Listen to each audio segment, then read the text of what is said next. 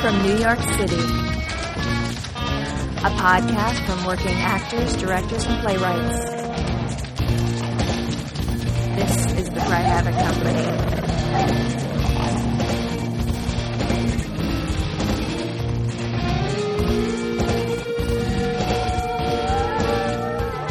Welcome to the CRY HAVOC podcast, a discussion between the actors, directors, and writers who make up the CRY HAVOC Company.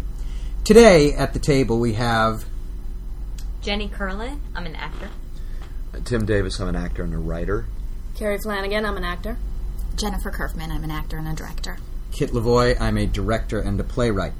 Today, our topic is character history, and the way in which that can be a very useful tool for an actor to use to investigate their character and to investigate the way that their character fits into a play. The idea of character history is to figure out, obviously, what happened to these people before we met them. We, in a play, see 2 to 3 hours in the lives of a group of people.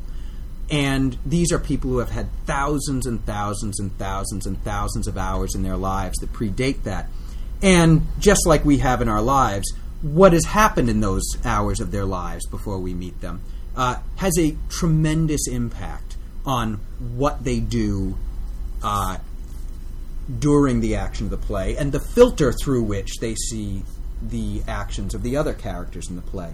And I'm going to tell a very brief story before we start about kind of a time that the time really that I realized how critically important a tool character history can be. I actually was the first project I worked on with Jenny, who's sitting here, where we were doing Romeo and Juliet, and she was the stage manager. Long part of a story that perhaps will become part of another episode someday. The male actor who was playing Romeo, ended up getting desperately ill and had to leave the production. And Jenny stepped in for rehearsals, and there was something that was so compelling about the two women as Romeo and Juliet that we just decided to do it and throw caution to the wind. And it was a very interesting experience, that perhaps a topic for another time. But the critical thing was that we had literally 3 days to get Jenny ready to play this major role of Romeo and Juliet. And one of the ways that we did it was that I set up an improv for her and the actress playing Juliet, wherein they were put in a situation where they ended up sharing an awful lot about their life history together, just to kind of give Jenny background about her character and give her a chance to figure out where her Romeo is coming from. And that would seem very useful, and I thought, okay, good, we can put that to bed. And the next day, we were working on the balcony scene. And it was going a little rocky, it was all right, but, we were trying to do this in a very short amount of time. And all of a sudden, we went to run it, and she just clicked in. And it was really astonishing to watch them working together. I pulled Jenny aside, I said, what happened? What were you doing? And she said, no, it's silly. I said, no, what happened? She said, well, nothing. I just looked at her, and I realized how much she reminded me of Julie. Now, who is Julie? Julie was Romeo's best friend when she was 8 that Jenny had made up the night before. And there was just something about the fact that really is, in life, why we connect to people, and immediately. Perhaps why Romeo would have immediately wanted to know more about this Juliet, because this Juliet reminded her of someone who she already loved and already cared for and already had important feelings about. And ever since then, it was always something I thought was important to have in your tool bag, but ever since then, it's something that I really have come to think of as being one of the most important tools that an actor can have. So, with that said, about how it can be important, how do you guys, because I think everyone here at the table is an actor, so some of us are hyphenates as well, but everyone here is an actor. What do you do in going about creating a character history for yourself? The first thing I do is I take the script and I go through every given circumstance that the playwright has given me. Every piece of information about relationships, occupation, choices I've made, references to places I've been or things I've done. And then I just start asking questions. And I leave a lot of questions, and I'll actually develop several options, several potential answers to those questions, and then I may answer them, I may not. But what I initially try to do is get a nice flooring. The word I use a lot is, the term I use a lot is, what I want is a nice lake of information, because I don't know when something will become important.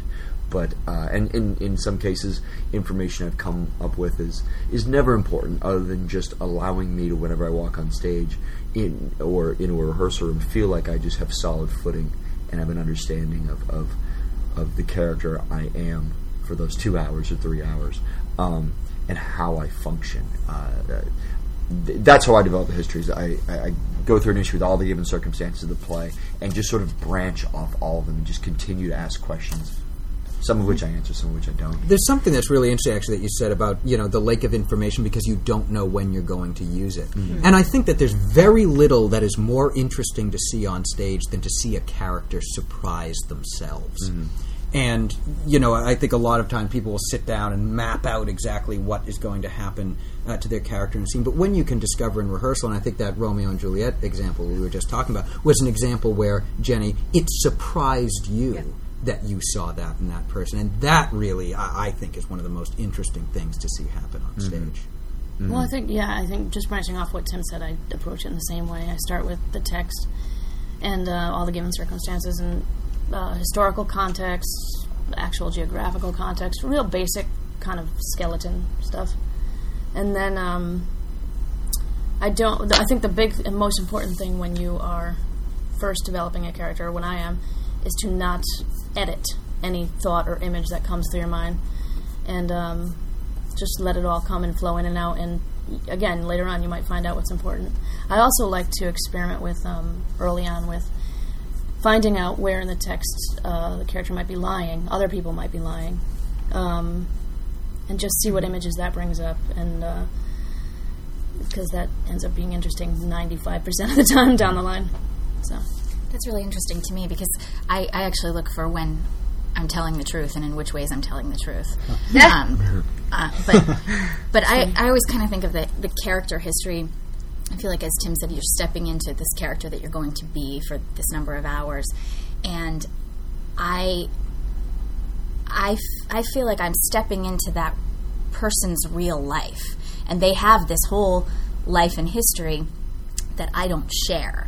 And so I kind of make it my business to go through, and I'm very detail-oriented about it, kind of pouring through the script, finding the words that seem significant to this character. Why is it that this person uses this way of describing something, or a person they know, a place they've been, things that are named, like you were saying earlier. But I think that it's really important to me to figure out what things I can find about that history of the character that I can relate to or connect to in some way, intellectually, emotionally, whatever kind of stands out to me.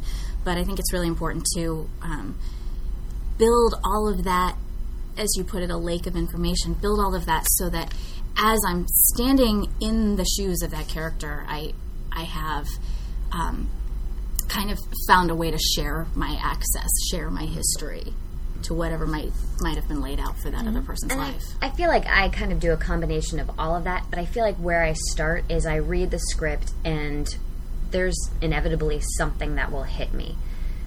Either it's a moment between my character and her brother. I mean, it could be anything really. It could be an event. It could be a line that speaks to me. It's like, that's interesting. Why do I say that? And then I feel like I branch out from that moment and kind of create the world from there. But I feel like I need to find that specific thing in the text that hits me, that strikes me, and then that kind of gets me into the world. I think something that is really useful with character history goes back to something that an acting teacher said once in passing, and it has stuck with me as being something that's so important, is that the mistake that people so often make is they look at what happens in the play and say, what would I do in that situation? Where the real question is, what would the situation have to be in order for me to do what the character does? That it's so important, I think, to go through the script and identify what do you know about your character. What are the things that we know? But then to do the flip of that and say, what don't we know? Because very often the most interesting and powerful performances and characterizations are based in those things that are never explained, are based in those things that is a secret that the character has about the real reason that they are doing all of this, even if it never comes out. And the trick of that is that the reasons that quote-unquote come out in the play will be the reasons that the audience understands. You're not undermining the playwright by coming up with your own reasons, but if you can find the reasons that really strike home with you and really move you in a way that you have to do the play, you have to do what the character does. That it's something that I say when I'm directing a lot to actors, I think, is that it's not enough to look at the play and understand why the character does what they do. You have to come up with a constellation of events and history and things that they know that make you really believe in what they do. That make you think, if all of this stuff that I've decided is true, I would do what they did. The person, what is it that you have to figure out about Medea to understand what she does? I can guarantee you can come up with a set of circumstances that if they surrounded you, you would do what she did. Well, and I feel like 9 times out of 10, the audience won't know what you're working with or know all the stuff that you've brought to the table.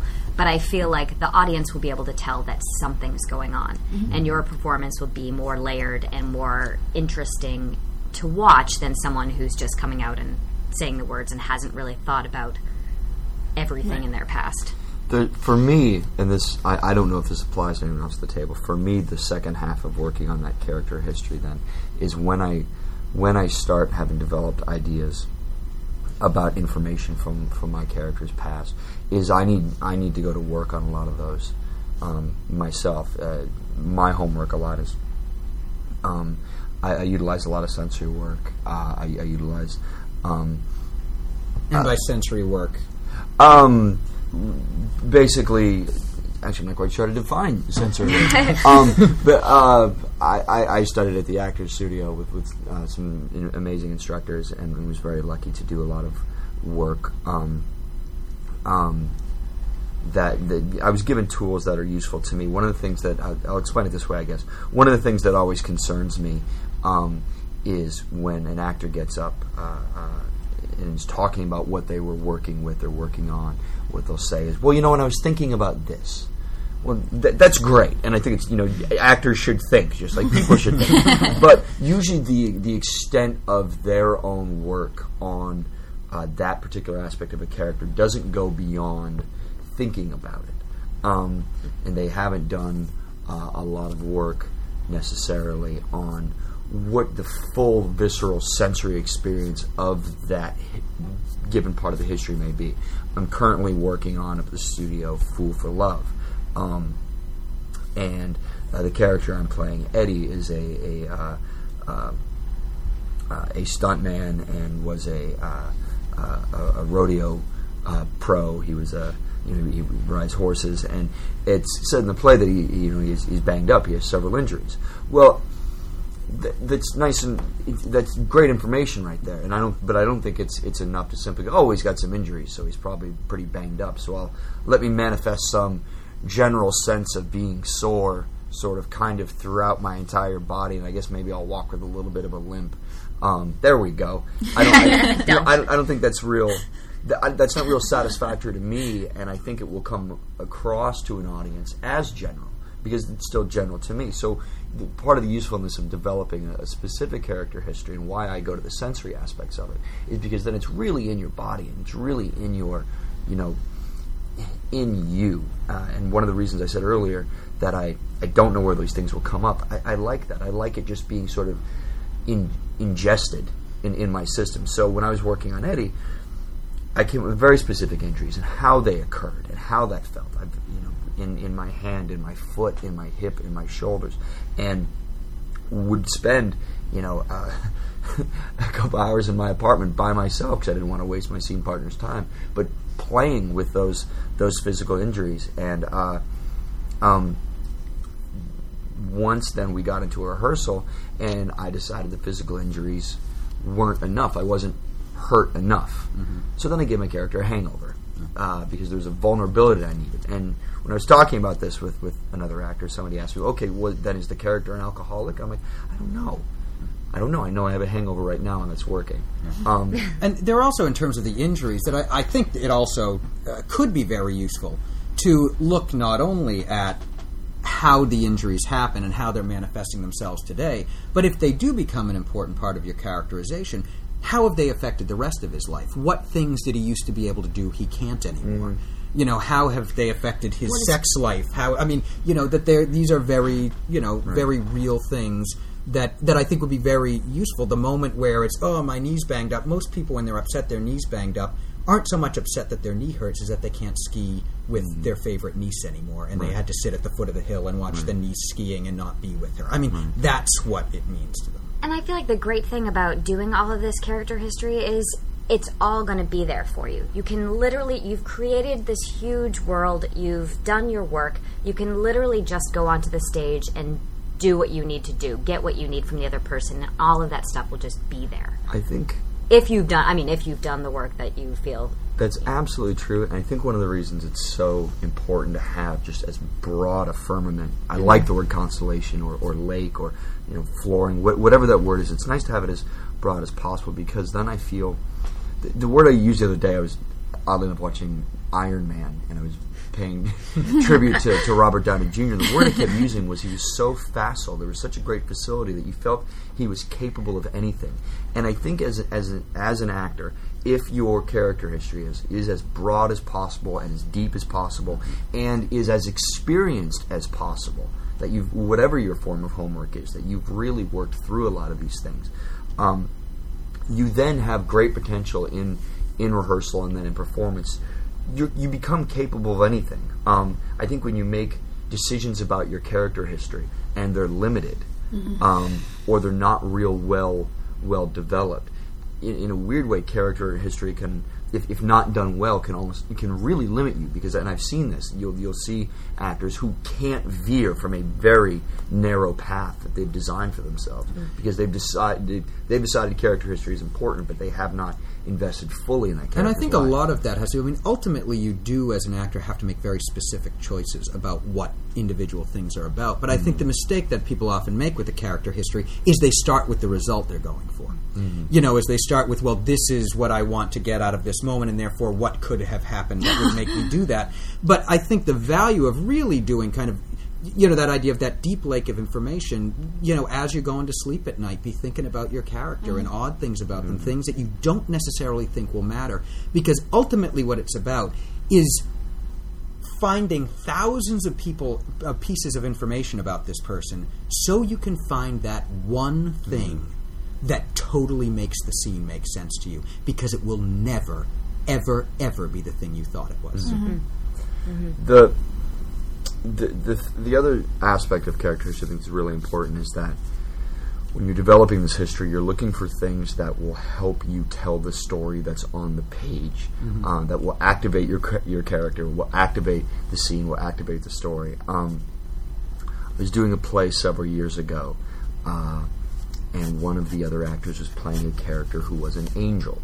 Was a saint who became an angel. I wasn't clear, but anyway, she did. It wasn't my character. Well, she had done an extraordinary amount of research and homework on this real person, this angel or this saint was an actual person apparently, at least historically. So she had done all of this work on this character's history and learning things about them, and then we spent untold hours on the last scene with her arguing with the director and the playwright, saying, the real blah blah, whatever the character's name, saint, whatever, would never do that.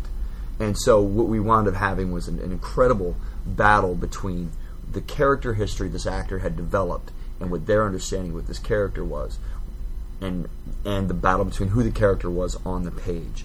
And I dare say that most of the time you're going to be, unless you have a writing credit, you're going to be much better off trying to find things in that character history that will activate the character in the play rather than doing service to the character you've developed on your own.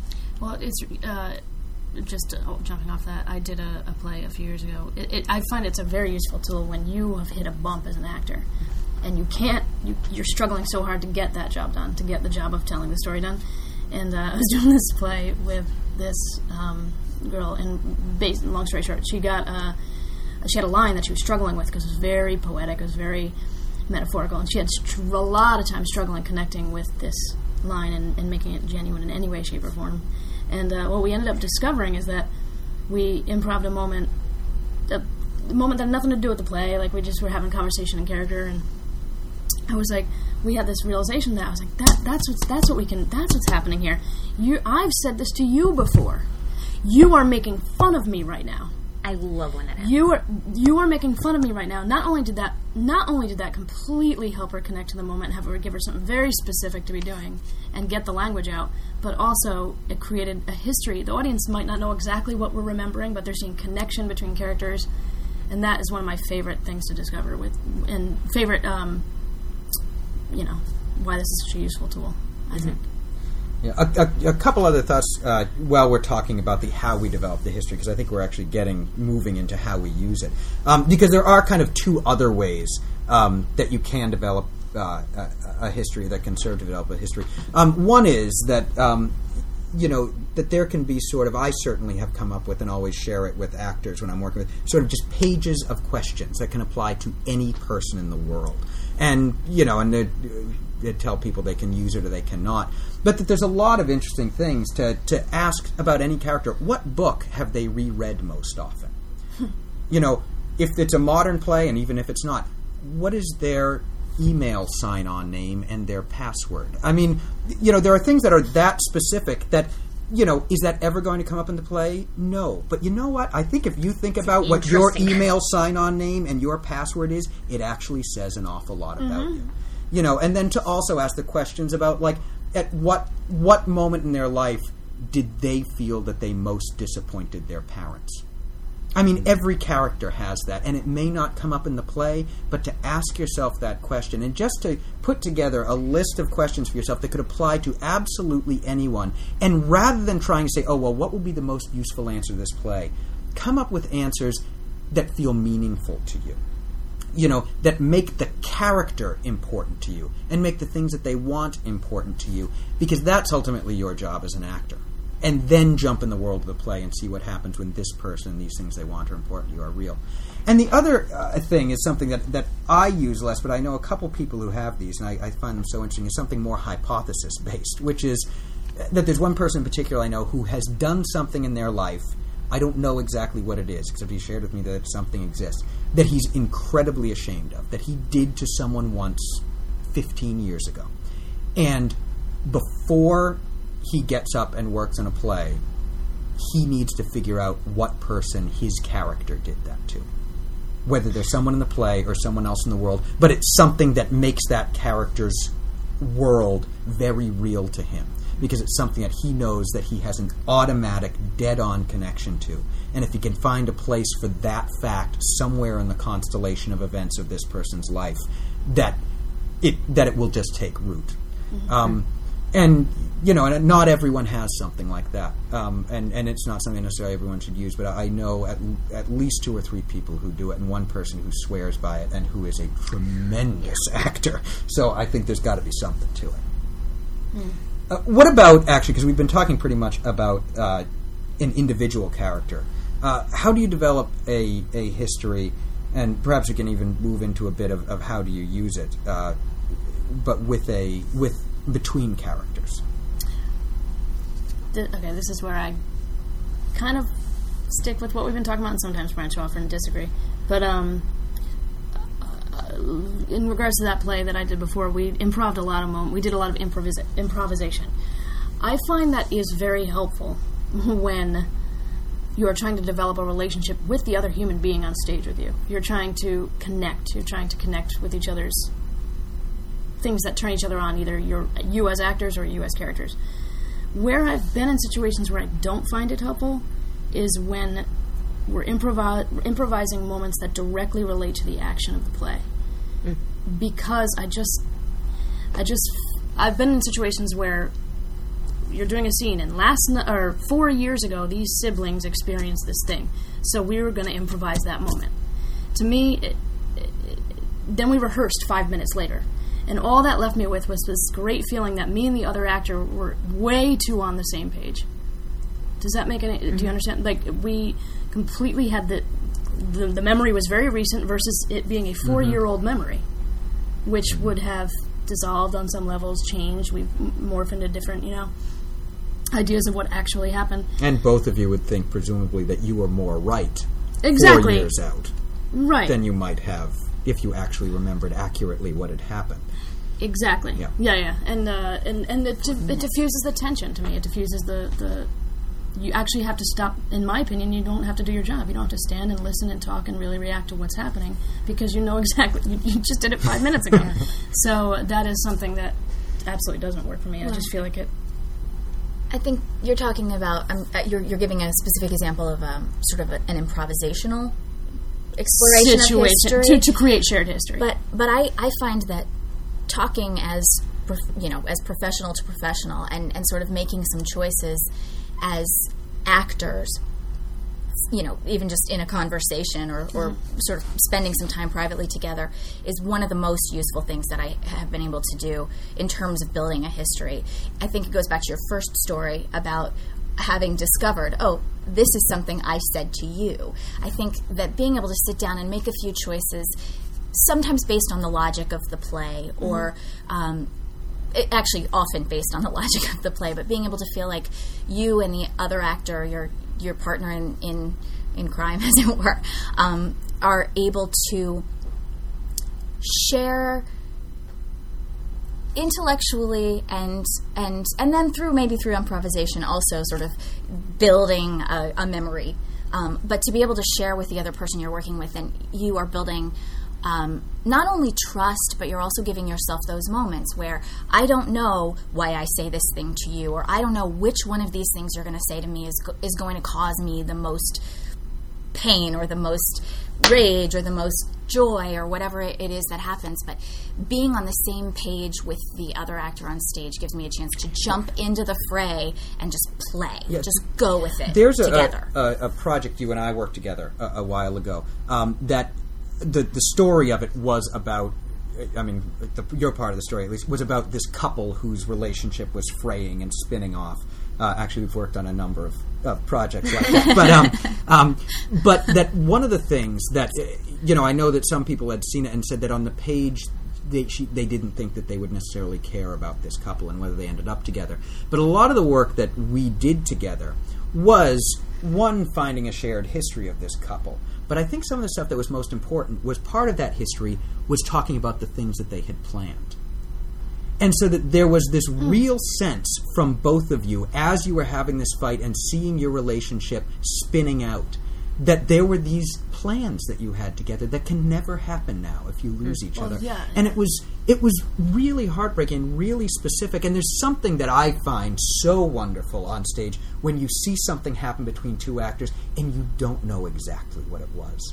But you know that it was there, and you know that it was real, and you know that it meant something to them. Again, it's about, as an audience member, it makes you want to know what's happening between them.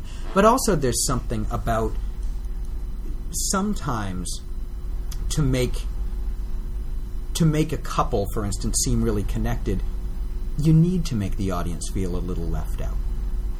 And the only way you can do that is by having a secret that you don't tell. In working on that particular project, that was the first question we both asked in rehearsal, which is, why are these two people together? Yeah. I totally agree, and I think I've just clarified my thought a little more. I think my where I come up against it is when there's a pivotal event that is the crux of the play. Like, your child died, your parents divorced. In the plot of the play, you mean? The plot of the play. And that is the moment that is improvised, because sometimes I find that that probably is the event that hasn't really been talked about, which leads to the big conflict of the play. This is the first time they're ever talking about this thing. Yeah. And though that's the improv I'm talking about, that's what I mean by getting two on the same page, is because if you take me and my brother in the room right now and ask about our parents' divorce, you're going to have two totally different stories of the same event.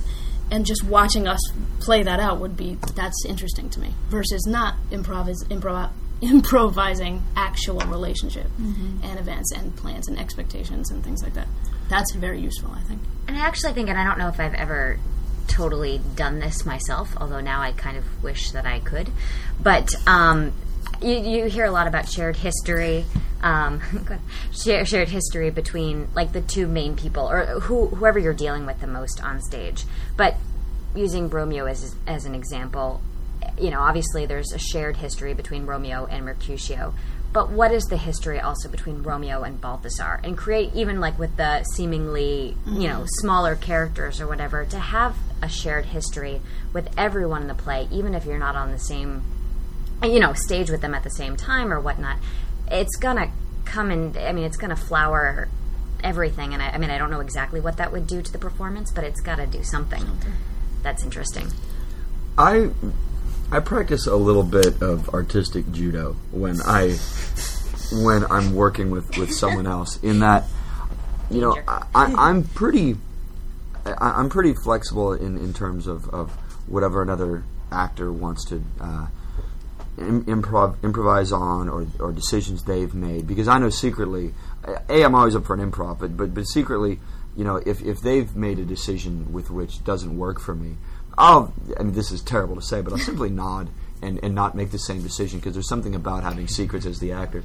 And I don't necessarily think that in terms of sharing a history, that needs to mean that the actors have an understanding that it's the same history. So I do a lot of my work on that history alone, and will really only involve the other actor if I feel that there's an issue that just absolutely needs to be addressed because it's crucial to the action of the play. As in, if we're in rehearsal, okay, where is the window in this room? We need to agree on that before we go. Or in the case of Fool for Love, one of the issues I was having was it opens with Eddie, my character, talking to May about her ignoring him and her sitting on the bed and not engaging him at all. And it's clear from the circumstances he's been there for a while, but it also at one point he says to her, how long have you been sitting here? But the scene takes place in her hotel room after she's left him. So I had all sorts of questions then about how I found her. How would I not know how long she's been sitting there? How long is this? The nature of that exchange of what I was saying, the given circumstances didn't make sense. So I needed to do an improv in that prior moment with her to figure out how the play opened. I only came to that and asked her to do that because I couldn't answer the question. And all the work I was doing on my own, both text work, script work, and any type of sensory work or physical work, wasn't getting the job done. But typically, I'm pretty content to let the other actor make whatever decisions they want, and I'll harbor them or toss them as I need. Well, I was thinking, I agree with you, because one of the big things that comes up is, you don't have to have made the same decisions as your partner. But I think it kind of comes back to something Kerry said, which is about trusting and being able to work opposite this person on stage with you. And I think it brings up sort of an interesting spin on history, relationship history, when you're talking about two people as opposed to the work that you're doing, your own homework. Because part of it is to be able to jump in and participate in the action of the play with this other person. There does need to be some kind of shared history, even if it's not shared plot history or textual history or even logical history. But there has to be some sort of relationship that gets built, and so I guess I'd kind of throw it out as a question, really. Well, no, I'm sorry. The basic factual stuff. We have 4 brothers. One, right. That being said, I'll have to tell you this improv I saw once that has always fascinated me. It always sticks with me. It was at one of our teachers' classes at the Actor Studio, and he had the 2 actors go work on their complete history separately. And then when they came into class, he said, I don't care what happens up here. You stick with your story, your side of the story. So that it was, so it was really, really interesting to watch, because when it became really interesting was when they started to talk about when they first started dating. And he had them dating for like 3 months, and she had them together for a year. But watching them hold to that story, I've seen that conversation with married couple friends of mine. They don't remember their first date, and then this one swears it's this one swears it's that. That was fascinating. I struggle with the same question, though, like how much basic facts, like, I think sometimes, but I don't know. Yeah, I mean, sometimes I think it can be really... It's amazing what specific facts can do for you in the right circumstances. Yeah. And one example, I don't know if you guys know the play Sunday on the Rocks, which Teresa Rebeck play. And basically, it's these 4 women who live in a house together, and one of them is kind of the leader of the... One of them owns the house, or whatever, that's something like that, is in charge of the house, and the other 3 can't stand her, and then there's one of the one who's sort of the ringleader of the other 3. And there's something that we really wanted to avoid in doing it, where it was just these 2 people who hated each other and had nothing in common. And so, I was very concerned about that. We were sitting around doing characters, talking through some of these questions. We actually had a fairly long rehearsal process for that, so we kind of talked, had time to really talk through about a lot of these sort of random questions about people's lives. And what we discovered was that that they had the exact same taste in music, and were pretty passionate about it. That on their own, the 2 actors had decided this thing about their character, which then allowed us to have sort of this world that there was this thing when they first moved in that they bonded about, which sort of gave a very interesting background to the, and we thought that was interesting enough. There's a very interesting background to the to their relationship.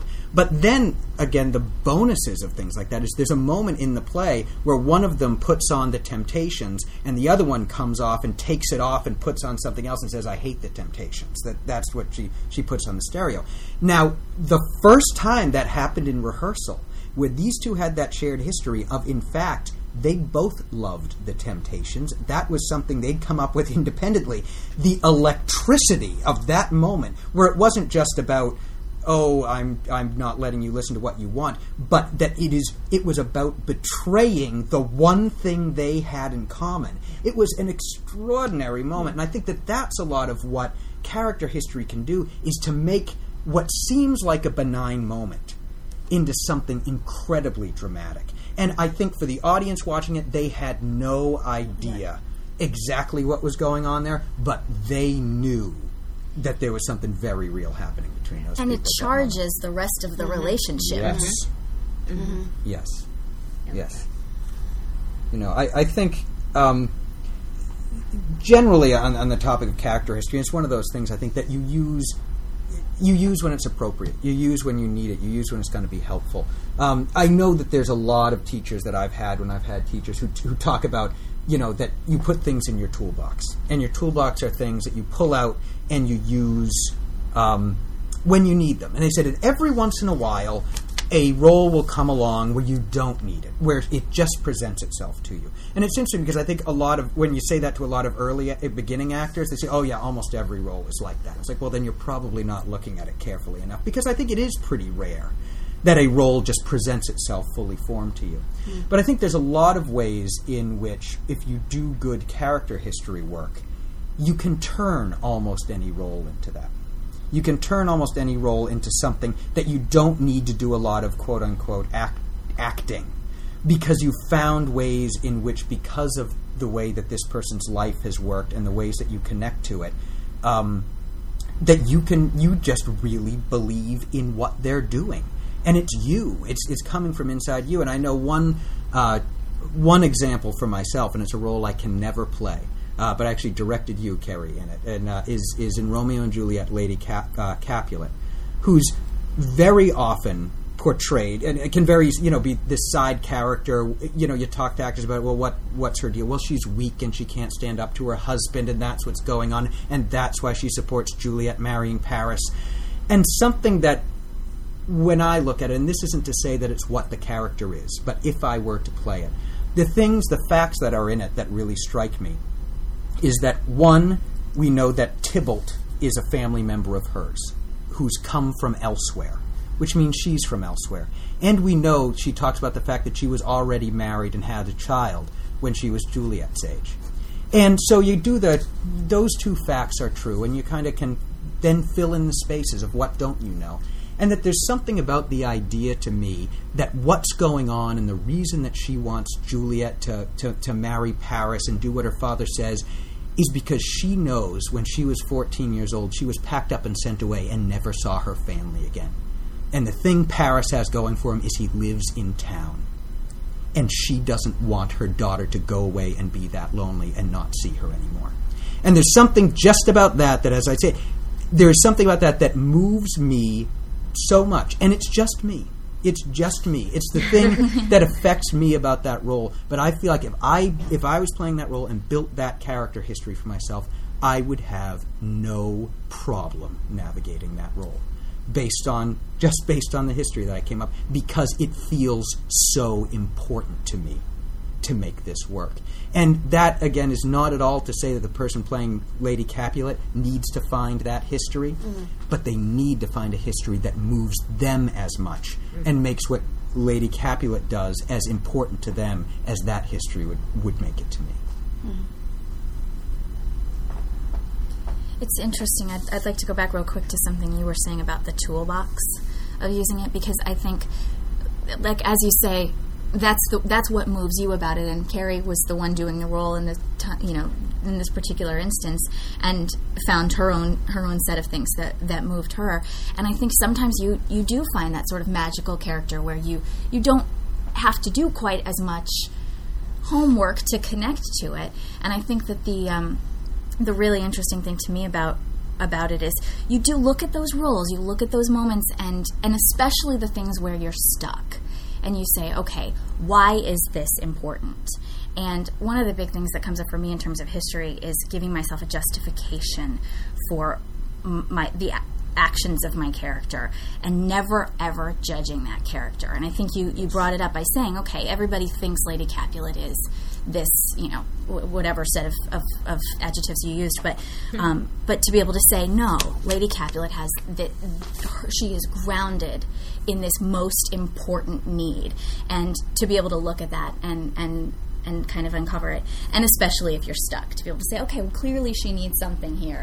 Why is Paris so important to her? Yeah. And I would take actually what you said and take it one step further, that I think it's more than just don't judge your character. I think judge them, but judge them to be good.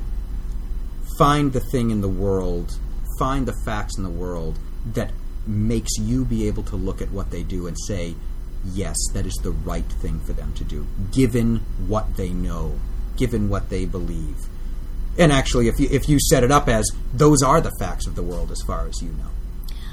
I also find, too, at the end of that, that the more detailed and varied you can come up with a history, your past dictates expectations you have about the future, and expectations dictate behavior. So if you see something playing out a very specific way and it just doesn't, then that is going to affect your behavior and what actions you choose to take. Yeah, I think that's really important. That's really important. I think a good place to wrap up. So thank you, everyone, Jenny and Tim and Kerry and Jen. We will be back soon with more discussions, and we'll talk to you soon. You can learn more about the CRY HAVOC Company at cryhavoccompany.org. Questions or comments can be sent to podcasts@cryhavoccompany.org. All music from this show came from the Podsafe Music Network at music.podshow.com. Thanks for listening, and please subscribe.